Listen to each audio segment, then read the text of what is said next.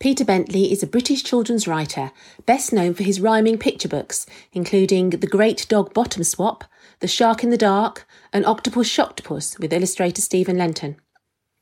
Cats Ahoy, his first picture book with Jim Field, won the Roald Dahl Funny Prize in 2011, and King Jack and the Dragon with Helen Oxenbury was named as an American Library Association Notable Book of the Year.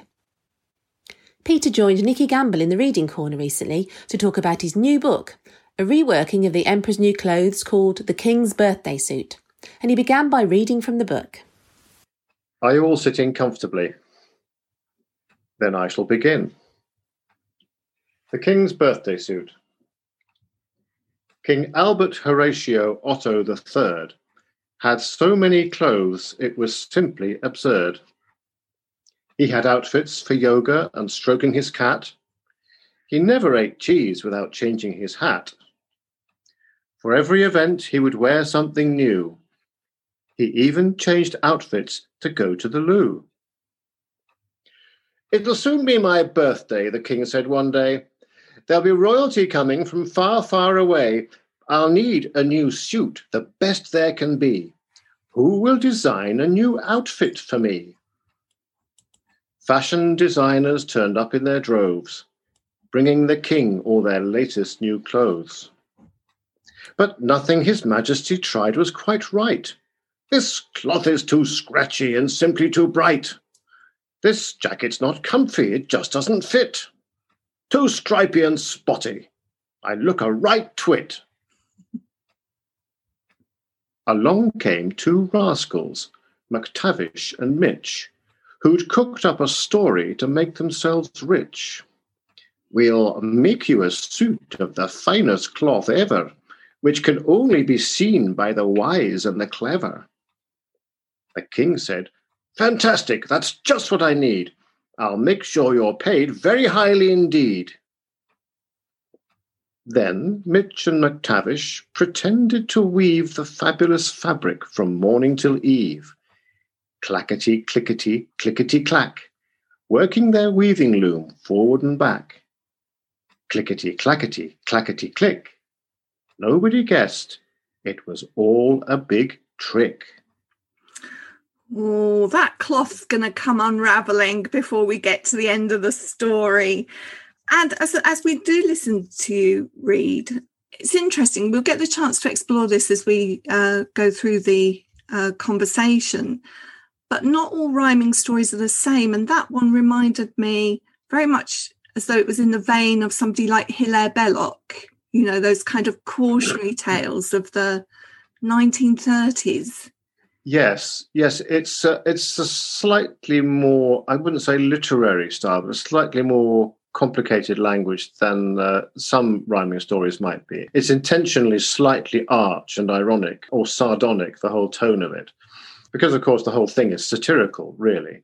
So I've particularly gone for that style to suit that story, which is kind of, it's not exactly Anderson-esque because he doesn't write in rhyme, but I think it's the sort of spirit he writes in when he's writing something like that, where you know from the very beginning that this king is a bit of an ass, essentially. And it's probably not going to end well for him. So that's interesting. You knew you had the story in a sense that you were working with. I know you've made a few little tweaks to it, which we can talk about. But usually when you're writing a rhyming story, do you have to write the story and then you put it into rhyme? Or does it just come tumbling out as rhyme?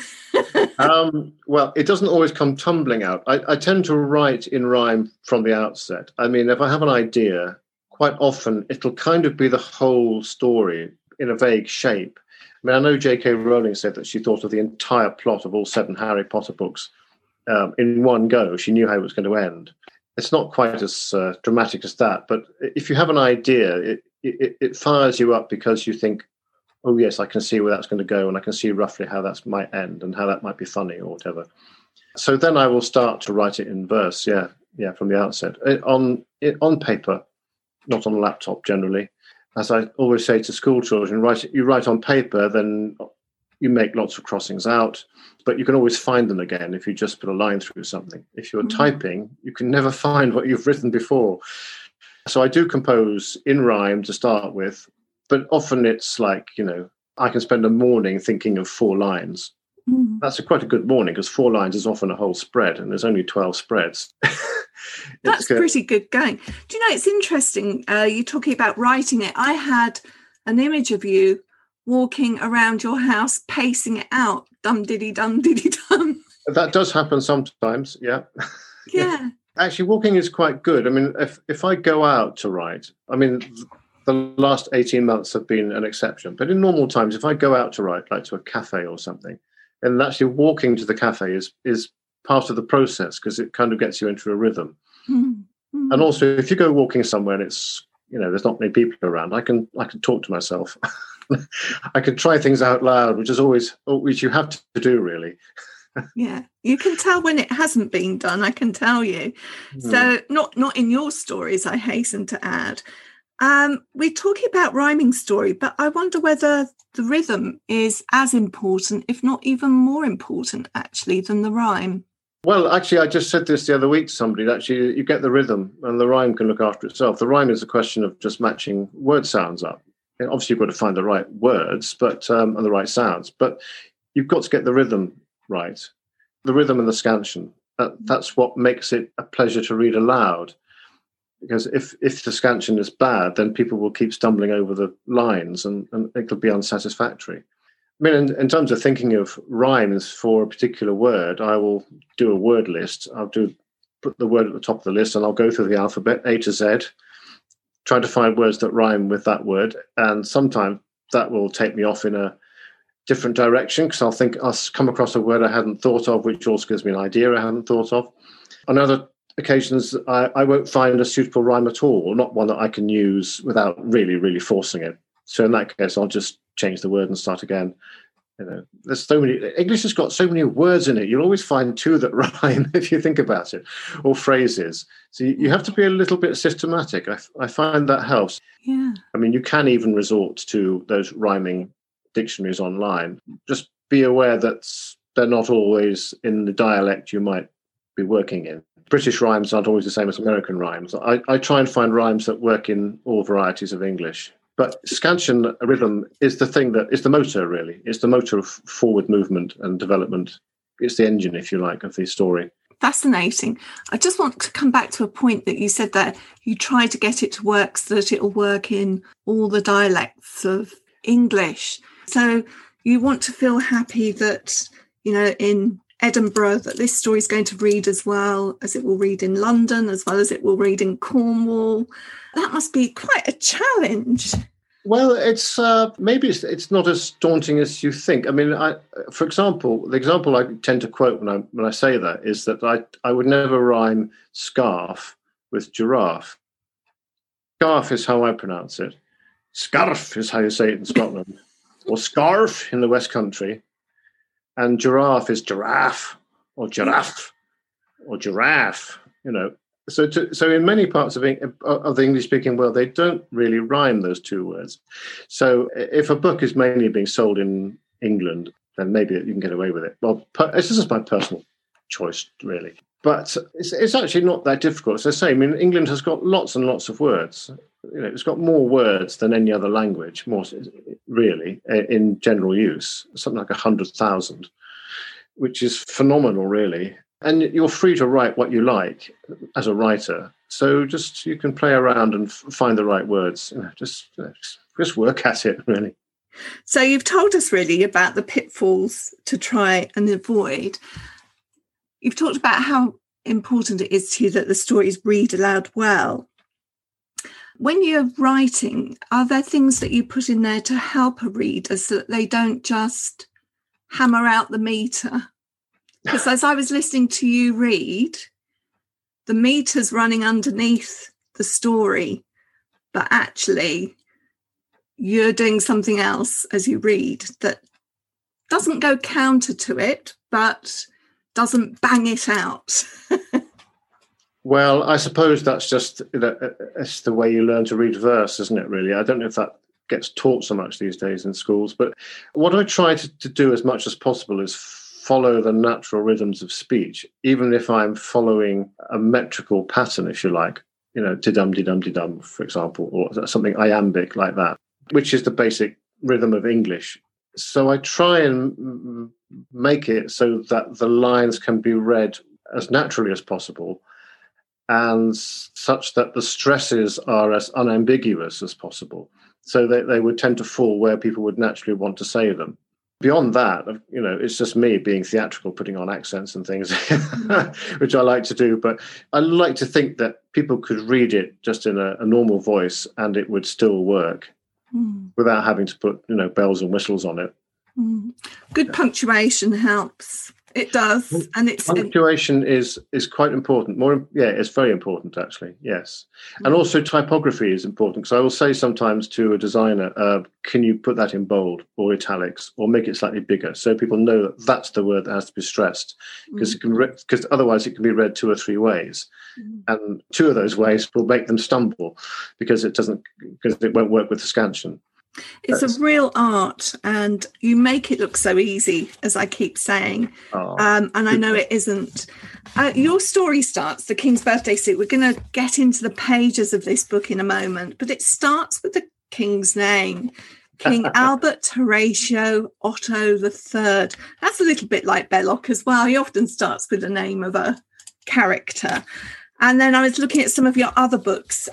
Is it Poor Witch, Rich Witch? Or Rich Witch, Poor Witch, yes. Yeah. And we have a princess in there who's called Anna Lucinda Cecilia Grace. And I was thinking about other writers that do this, Lauren Child, Hubert Horatio Bartle Bobton Trent, or A.A. Milne. You know the one I'm going to say, don't you? James Morrison, Weatherby George Dupree. Yes.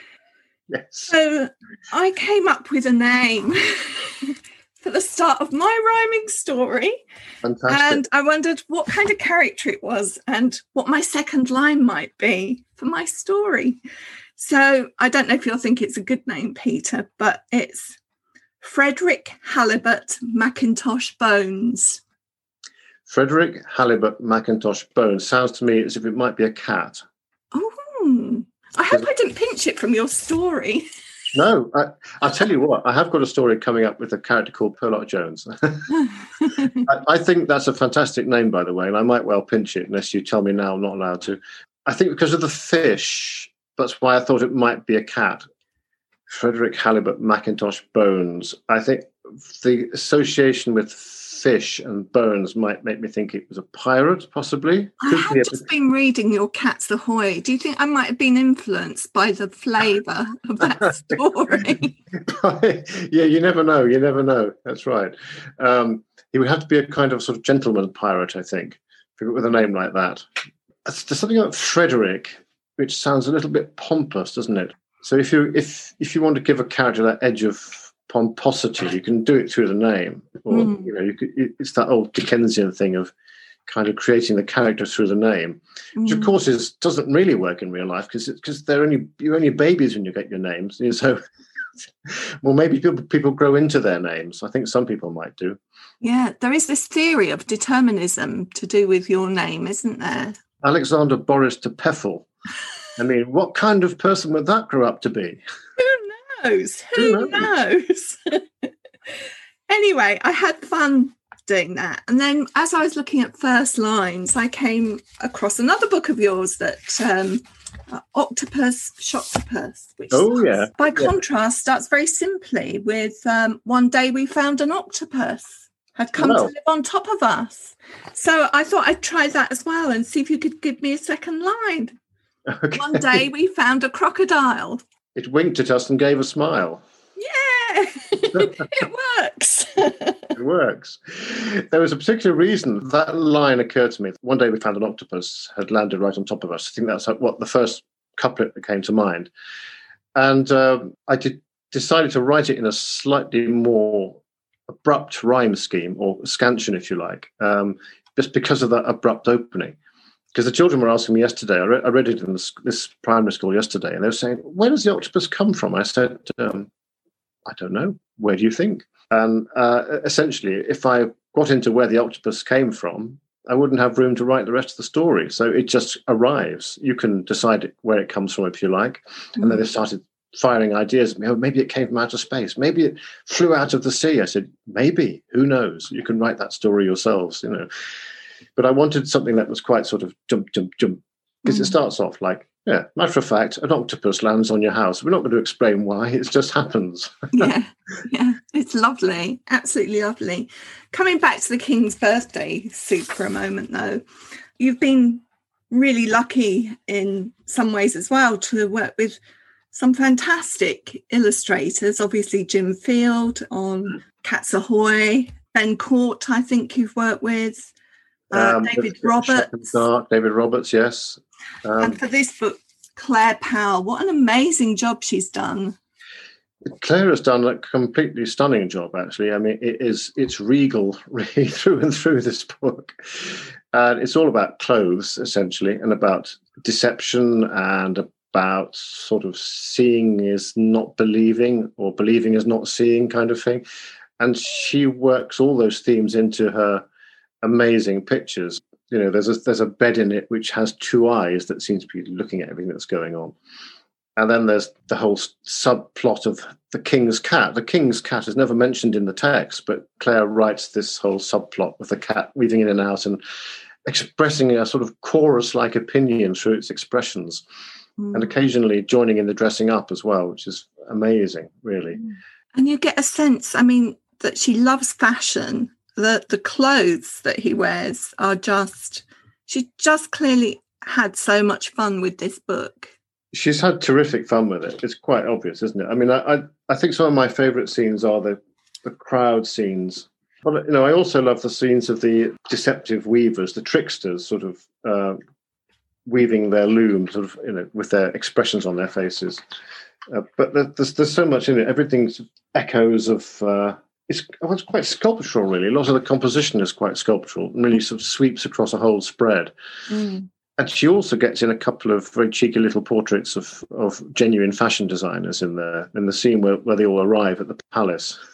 She's had a ride of fun with it, and I'm so pleased that the story has been enhanced. Illustrators add luster to a story, and she's done that in spades, really. We've talked about your rhyming and rhythmic text, but there's great wit in this story too. I'd love to talk about the end papers. We've got there's a lot about newspapers in here, isn't there? There's characters that are reading newspapers, and the story is bookended by these two sets of end papers that tell different stories, really. Tell us about this. Well, my very first writing job was in journalism. I got a job as a trainee journalist in trade journalism, actually financial journalism, as it turned out. But that journalistic style of writing, and occasionally I was writing headlines, and just occurred to me, I think one of these headlines occurred to me, like, I think Suits You, Sire, or That Fantastic Fabric, or King. I just thought it'd be quite fun to have a few newspaper headlines front and back. And the in-house team also came up with a couple of them as well. So we all had a bit of fun doing that. There are before and after headlines as well. But it also adds to the satirical nature of the story about, how royalty are press fodder, essentially. And, today's happy story is tomorrow's sort of intrusive, moronic story. And, it's the press are happy whatever they do, really, because they're just good value. I'm just going to read some of this. We told you so, SEW. Fabricated fabric was a tissue of lies. And I also loved the no page numbers in here, but I'm looking at a double page spread that's got lots of pink balloons on it, and green balloons and yellow balloons. And this is where the courtiers are telling the king about the cloth that they've seen. Or rather, haven't seen. And then there's these parentheses. Could you just read us that bit? Because it is just so delightful. Okay, well, the context is, of course, everyone knows the story, that the king sends his ministers to see this fabulous fabric, and of course, there's nothing to see. But they don't want to admit that they can't see it, because that would mean admitting that they're stupid. So they said to the king, "That cloth, sir, oh my, "We've seen nothing like it," which wasn't a lie. "We just can't describe it," they said, which was true. "It's quite unbelievable." That was true too. And again, we talked earlier about the clues that you can give the reader about how to read that aloud, and the parentheses just does that, because if you were reading quickly without really thinking about what you're reading, you have to kind of irony in that. Yes, exactly. I mean, that's right. I mean, it's quite sophisticated, I suppose, in terms of who it's aimed at. I mean, it's probably year 2 rather than reception, if you like, 1 or 2. But yes, the punctuation there, it creates the necessary pause to have that sort of parenthesis at the end. Lovely, really nicely done. One of the other things that I really appreciate about this story and lots of your other stories is how they lend themselves to performance in a classroom. I could see myself being the narrator and as the teacher narrating most of the story and the children coming in with the dialogue. And I certainly used to do that with a colleague of mine on one of your other books, which is out in a new edition called Farmer Clegg's Night Out. I've had great fun performing that in the classroom. Oh, that's great. Yeah. Well, the more performance, the better, really. I mean, Cats Ahoy, my wife's a drama teacher, and we did that as a little play when it first came out in various places, even a little theatre at one point. And it's quite short, but you get lots of cat pirates. Lots of children can be cat pirates and dogs, and you have a bit of fun with it, really. I think I probably won't act out Dog Bottom Swap, but I'm sure some people will enjoy acting that one out. Yeah, I've never done that one as an acting out thing in school, I have to say. Well, you've got another book coming out this year as well in August called I Am Dog, and I was struck how different that was in the way that it was written, the voice and the rhyming pattern. Perhaps you could tell us a bit about that. Yes, well, I wanted to write the story as a dog's eye view of a dog's life, so I wrote it in this fairly quite simple style, like without using articles quite often. I am dog, dog is me, dog is what I love to be, kind of thing. And it's very matter of fact, and I think it's all in the present tense, isn't it? I think it is, yeah. Hopefully it's funny as well. And Chris Chatterton, who's done the pictures, is a wonderful illustrator, and that's he's doing another one called I Am Cat, which is a companion piece. And I think the idea is just to get inside, because dogs are really quite simple, happy creatures, really. They're easily satisfied. So I didn't want the language or the rhythm or the rhyme to be too complicated. Just a matter of fact. Happy dog head, really. It's about a dog's life, isn't it? It's about a dog's life. In fact, that's how it ends. It's a dog's life. I am dog. It's the final line. Yeah. And there's an irony in that, of course, and that the dog's life is very comfortable and happy. Yes. Yeah. After he's happily created chaos throughout the house. Do you know, Peter, it's a delight to talk to you. Thank you so much for joining me in the Reading Corner today, and especially for writing books that bring such smiles to our faces. Well, it's been a pleasure as always, and all I can say is happy reading. In the Reading Corner is presented by Nikki Gamble and produced by Alison Hughes. If you have enjoyed this podcast, please do leave a review for us. To find out about other projects, including an audience with events and the Exploring Children's Literature Summer School, visit www.exploringchildrensliterature.uk. Join us again soon in the Reading Corner on your favourite podcast platform.